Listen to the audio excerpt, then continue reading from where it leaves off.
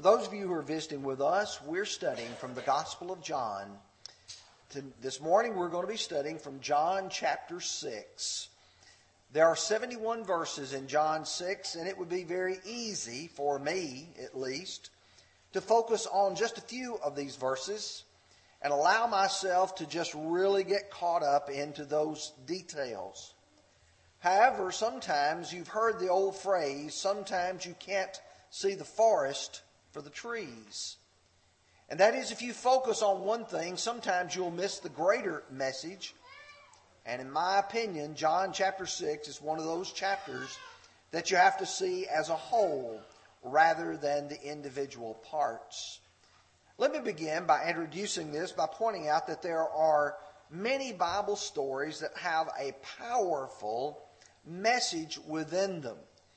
The feeding of the 5,000 or the bread of life sermon in John chapter 6 has Jesus calling on men. He's calling on men to decide who he is. I would suggest to you that's really part of the theme of the book of John. That is to respect him as the Son of God. To appreciate the fact that he's given us evidence that he is the Son of God. But then he calls upon men to devote their lives to him. John 6 stands out as one of those chapters where the Lord says, you decide who I am, but then once you decide that, I want your full, complete devotion to me. Normally, what I would do is to outline this chapter, and I recognize with 71 verses, I would have the temptation to read each and every one of them, and that's just not possible in a lesson like this. So what I did something I haven't done in a long time. I used the first letter of the word bread as an organization. It's called an acrostic. And we'll look first of all at the background. Then we'll look at their reaction. Then we will look at how the Lord educated them. Then we will observe the acceptance that they had, which was only partial. And then finally, the decision that they had to make. So let's take our Bibles in hand and let's begin as we read verses 1 and 2 and start the background. John records, after these things, Jesus went over the Sea of Galilee, which is the Sea of Tiberias. Then a great multitude followed him because they saw his signs, which he performed on those who were diseased. If you will, just notice a few details as we prepare to understand this passage. The events that are occurring on the Sea of Galilee. As we will observe later, there's some ways away from the city of Capernaum. They're across the sea, if you will, because they're going to make a journey overnight, and it's going to be several miles. So what you have here is the place. Second of all, you have a multitude that is following him. And the reason they're following is because of the signs. People are being healed. Just this morning, you had heard read before you, Brother Joe, outlining the number of people who are sick within this congregation. If the Lord were here in our area, how many of us do you think would not want to go and take our family members and have the Lord to place his hands upon them and heal them completely, fully, and wholly of their diseases? The second thing that you will observe is what occurs in verses 5 through 11. That's the feeding of the 5,000 with the loaves and the fishes. And John records, then Jesus lifted up his eyes, and seeing a great multitude coming toward him, he said to Philip, where shall we buy bread that these may eat? But he said this to test him, for he himself knew what he would do. Philip answered him, 200 denarii worth of bread is not sufficient for them, that every one of them may have a little. One of his disciples, Andrew, Simon Peter's brother, said to him, there's a lad here who has 5 barley loaves and 2 small fish, But what are they among so many? Before we continue this reading, again, let's notice a few things of observation here. There's a multitude coming toward him. There are 5,000 men. This auditorium this morning has approximately 300 people in it. You figure 15 times the number of people right here. And you see that multitude coming toward you. You know it's time for folks to eat. The Lord looks and tests Philip by saying, where are we going to go and buy? The response of Philip, in most of our minds, because this is in denarii, doesn't register. But a denarius was a day's wage, and if you're just going to round it off at roughly $100 for a day's wage, he's saying $20,000 will not feed this multitude. That puts it in a little bit different perspective. And you can say, well, if I had $20,000, I could feed 5,000 people. Really? That works out to about $4 a person. Have you been to McDonald's lately? You understand, for just them to have a little bit would take that amount of money. But you see, the Lord already knew what he was going to do. I think it's interesting, Simon Peter's brother Andrew comes up and he says, we've got this little boy. This young lad, he has 5 barley loaves. Don't think of a loaf of bread like we think. Think of a pita bread. 5 little slices of bread. 5 little pieces of bread. And when you think of 2 small fish, don't think of a 6 or 7 pound largemouth bass. Think of sardines. What is this among so many? Then Jesus said, make the people sit down. There was much grass in the place. And so the men sat down in number about 5,000.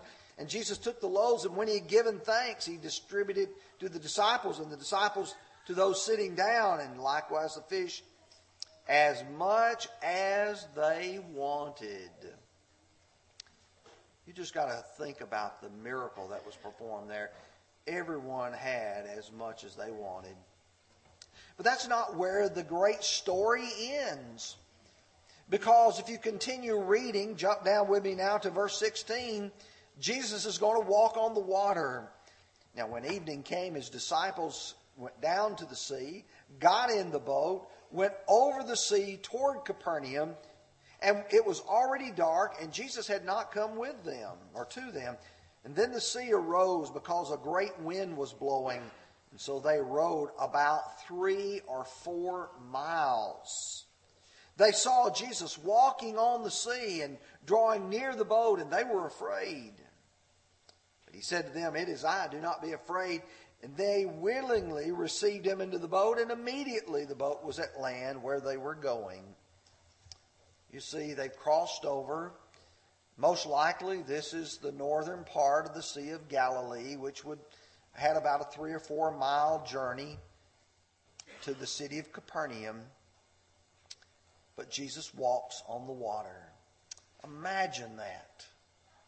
Where there's a boisterous sea. The other gospel accounts contain it. But here it's at the time of the feeding of the 5,000. Now jump down with me a little bit further as we begin with verse 22. It says, on the following day, when the people who were standing on the other side of the sea saw that there was no other boat there, except the one which the disciples had entered, and that Jesus had not entered the boat with them, or with his disciples, but his disciples had gone away alone. However, other boats came from Tiberias near the place where they ate the bread after the Lord had given thanks. When the people therefore saw that Jesus was not there, nor his disciple, they also got into boats, came to Capernaum, seeking Jesus. Now, I want you to think, I'm going to stop here at this point. You think about these people here. They're watching every move that Jesus makes. They know who gets into the boat. They know when he doesn't get in the boat. They know that Jesus is not gone with the disciples to the other side. They're looking for him. Where has he gone? So they go to Capernaum seeking Jesus. Now, with that background in mind, I want you to notice the reaction of the people to Jesus' miracle that he performed in verses 14 and 15. Then those men, when they had seen the sign that Jesus did, said, "Truly, this is the prophet who is to come into the world." Therefore, when Jesus perceived that they were about to come and take him by force and make him king, he departed to the mountain by himself alone. You see, the people have gotten this idea that Jesus is the prophet. In fact, let's explore that idea just a minute. When you think about the prophet, we all know that Jesus was that prophet.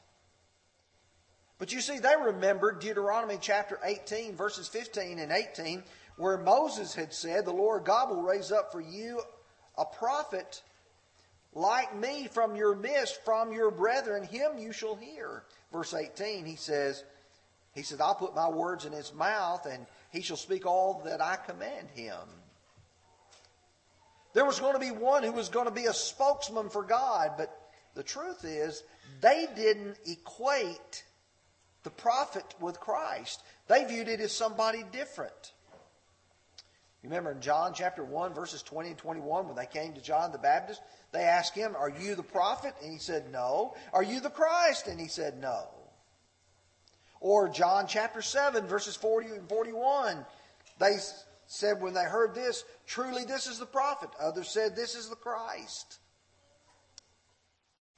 You see, in their minds, the prophet was going to be some great spokesman for God. And in their minds, this has got to be that prophet that God was going to send.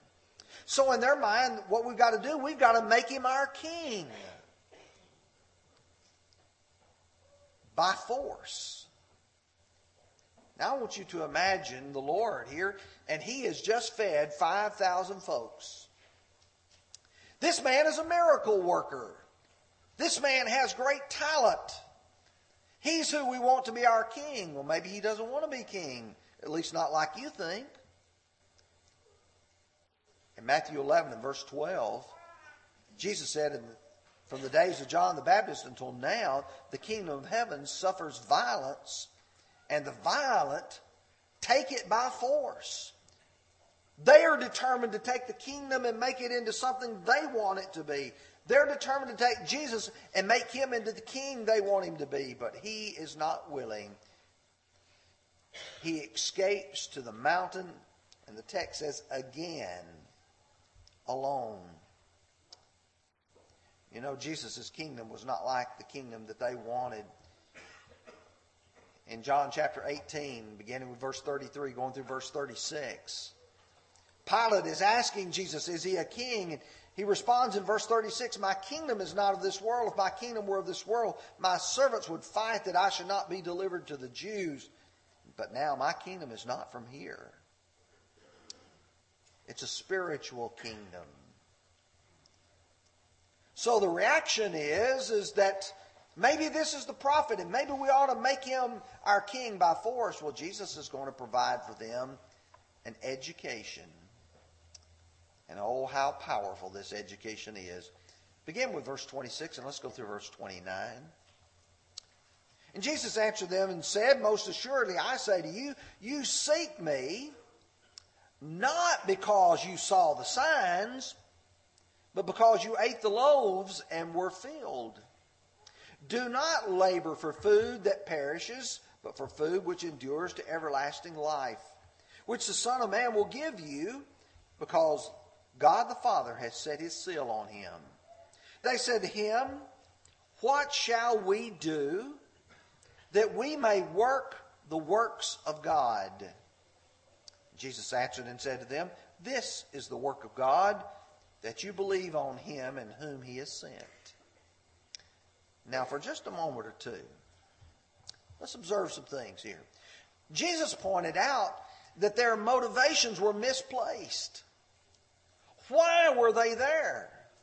It wasn't because they saw the great signs that he was performing. It wasn't because of the great teachings which he taught. He said, you're here because you ate the loaves and were filled. He's going to contrast for them physical food and spiritual food. Now, don't misunderstand. Physical food is what sustains our physical bodies, and it is necessary. If you quit feeding this body, it will die. Food is what sustains us. It provides those nutrients that we need. And yet, there's a more important food, the spiritual food that feeds the soul. And if you have to make a choice between the soul or the body, you always choose the soul. You remember Jesus, Matthew chapter 10? Fear not him who is able to destroy the body, and after that he can do nothing more. But fear him who is able to destroy both the body and the soul in hell. You remember what the Lord's temptation was in Matthew chapter 4? How Satan tempted him to take those stones and turn them into bread. And his response was, it is written, man shall not live by bread alone, but by every word that proceeds out from the mouth of God. Or you'll remember in chapter 6, verse 25, do not worry about your life, what you'll eat or what you'll drink, or about this body, what you'll put on. Is not life more than food, and the body more than clothing? The Lord's point is not your life more important than just the food you eat? Is it not more important than just the clothes you wear? Your spiritual life is the most important part of you. See, a good education provokes questions. Oh, I think back of those really good teachers that I had. And the teacher teaches a lesson and you're thinking, oh, that makes me want to ask a question. And their question was, what shall we do that we may work the works of God? I've got a question. What do I need to do? That's a question that's been repeated many times. Do you remember Luke 10:25? That certain lawyer says, good teacher, what shall I do to inherit eternal life? You remember Acts 2, verse 37, those people on the day of Pentecost, they said to the apostles, men and brethren, what shall we do? Do you remember chapter 9 and verse 6, Saul? He says, Lord, what do you want me to do? Do you remember Acts 16:30? The Philippian jailer said, sirs, what must I do to be saved? Do you notice a common word there? What do we need to do? There's an action that must be performed. Jesus did not say, you don't have to do anything. I've already done it all. He did not say that. There's a lot of people and a lot of religious groups believe today that you don't do anything. The Lord will save you. You just sit back and enjoy it. James 2 verse 14 says, if a man says he has faith but does not have works, can that faith save him? He says faith by itself, if it does not have works, is dead. In chapter 2 verse 19, faith without works is dead. Chapter 2 verse 24, you see that a man is justified by works and not by faith only. Oh yeah, that's the only time in the Bible where the words faith only appears. God expects us to do something, and that was the question which they asked, and the Lord replied to it. Now let's look at verses 30 through 34. Therefore they said to him, what sign will you perform then, that we may see it and believe in you? What work will you do? Our fathers ate manna in the desert, as it is written, he gave us bread from heaven to eat. Then Jesus said to them, most assuredly, I say to you, Moses did not give you bread from heaven, but my Father gives you the true bread from heaven. For the bread of God is he who comes down from heaven and gives life to the world. Then they said unto him, Lord, give us this bread always. Oh, wow. What a lesson in that. You see, Jesus answered their question by telling them it was based on meeting his demands. But they turn and they say to the Lord, well, what are you going to do? They asked the question, what do we do? But now they're saying, what are you going to do for us? Now, I suggest to you there's a lot deeper meaning in this than you just read over the top of it. They pointed back and they said, Moses gave us the manna in the wilderness. You know what the manna was? Every morning they would go out and there was this white stuff. It formed like dew. It was honey sweet. It was like coriander seed. They would take it and they baked bread with it. They had daily bread with that. God provided enough for them every day while they wandered in the wilderness. And they're saying to Jesus, what are you going to do? Moses gave us daily bread. What are you going to give us? Jesus had already multiplied the loaves and the fishes. And essentially what they're saying is, keep it up. Give us this bread always. In other words, give it to us all the time. Take care of us. You see, their acceptance was based upon, Lord, what are you going to give me? What are you going to give me? Let's pull it together now. Let's look at verses 35 and 36. And Jesus said to them, I am the bread of life. He who comes to me shall never hunger, and he who believes in me shall never thirst. But I said to you that have seen me, and yet you do not believe. I gave you the evidence. I proved it to you. But you don't believe in me. I'm calling on you to make a decision, and you're not making the right decision. Look at verses 41 and 42.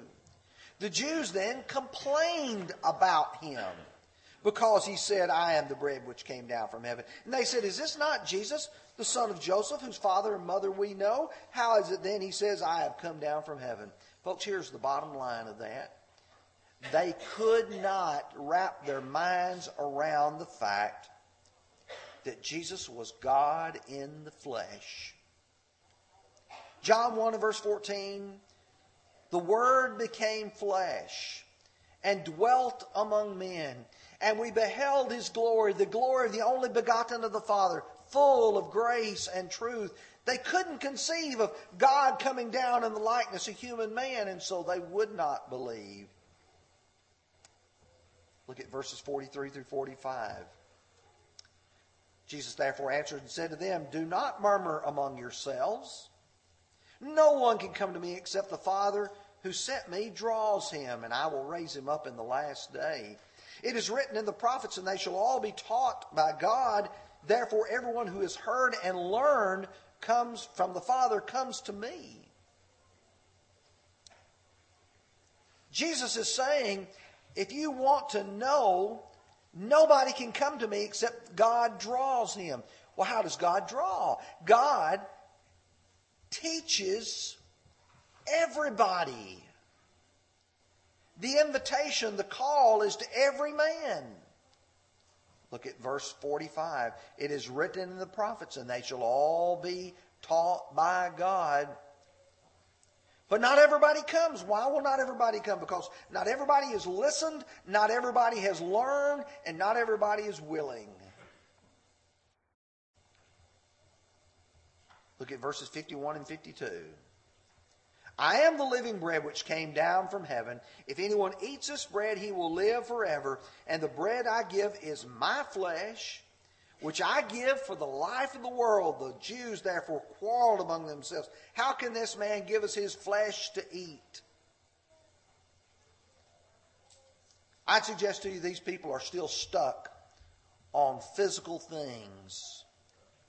They're still stuck on the physical bread. They're still stuck on physical things, and they cannot make a decision for Jesus because their mind is too worldly. So hard for people to accept. Verses 60 and 61 and 66. Therefore, many of his disciples, when they heard this, said, "This is a hard saying. Who can understand it?" When Jesus knew in himself that his disciples complained about this, he said to them, "Does this offend you?" Verse 66, from this time, many of his disciples went back and walked with him no more. You see, when Jesus finished the sermon, instead of extending the invitation and hundreds responding, the Lord extends the invitation and hundreds leave. They don't like the message. They don't like what he has to say. I know that's a little bit depressing, isn't it? But I want you to go with me to verses 67 through 69, and then we're going to start our observations. Because the Lord is going to look to the apostles, to the 12. "Do you also want to go away?" Simon Peter answered and said to him, "Lord, to whom shall we go? You have the words of eternal life. And we have come to believe and know that you are the Christ, the Son of the living God." Oh, Peter gets it. The apostles get it. He is the Christ. The decision has been made. If he is the Christ, then you follow him. He has the words of eternal life. For just a moment, I'd like to make about 3 observations here, and then we'll extend the Lord's invitation. Essentially, John 6 is like John chapter 5. The Lord worked a miracle of benevolence. He fed people who were hungry. Just like in John 5, he healed a man who couldn't walk. That opened a door for him to be able to teach people on that topic. Benevolence often opens doors. Here's a man who has no food to eat, no clothes to wear, no place to live. And we can't meet everyone's needs, but we can some. And many times that benevolence opens a door because it also opens a heart. But the second observation is that generosity and grace can often be abused. You open your wallet and you hand somebody some money and you say, "Here, I want you to be able to eat." "Oh, good. You got any more?" I know that's hard to think, but you see, generosity sometimes can be turned into something God never intended. In Galatians 5 and verse 13, "For brethren, you have been called to liberty. Only do not use your liberty as an opportunity for the flesh, but through love serve one another." Don't look at God's grace, God's goodness to you as something to be abused. Look at it as something to be appreciated and something to provide for us an incentive to want to serve him. The third observation from this passage is motivations and priorities are often exposed by the Lord's teaching. Oh, the Lord makes me think. Why are you a Christian? Why are you here this morning? Why do you do what you do? Is the Lord only to you someone who just gives? Or do you look at this as an opportunity for me to say, "Look what the Lord has done for me. Out of my love and my appreciation, I give him the glory, I give him the honor, and I listen to him." John's message is again regarding the acceptance of Jesus as the Son of God. It's almost like John is just putting one page upon another. And in doing so, what he is trying to do is prove to us Jesus is the Son of God. Jesus is the Son of God. Jesus is the Son of God. And to the point where when you read this book, you can't walk away and say anything other than there is evidence that he is the true Son of God from so many different directions. And Jesus provided all the proof that was necessary. But here's the bottom line. Jesus won't make a person believe. It's a choice. No one is going to come to you and say, now you've got to obey the gospel. You've got to live right. There are going to be people who will preach God's word to you and say, this is what God calls upon you to do. But it's your choice if you do it. The Lord will let you walk away. The Lord will call you out if your motivations aren't right. And you know in your own heart what you believe, and you know what is the motivations of your own heart. Jesus wants you to be a child of God. He wants you to be a follower of His. All this is given so that you and I can know that He's the Christ. If you want to obey Him this morning, do what He said to do. Believe on the Son of God, the one whom God sent. Repent of your sins. Turn your back on the things you've been doing wrong. Confess His name. Say, I believe that you are the Christ, the Son of God, and be baptized. We've studied through that in John chapter 3, the meaning of being born again. This morning, if you want to be baptized, if you'll come forward when we sing the invitation song and take a seat on the front, we'll be glad to assist you in being baptized this morning. If you're a child of God and you look at your life and you say, I know now I need to make some things right, we can pray with you. Please come as we together stand and sing.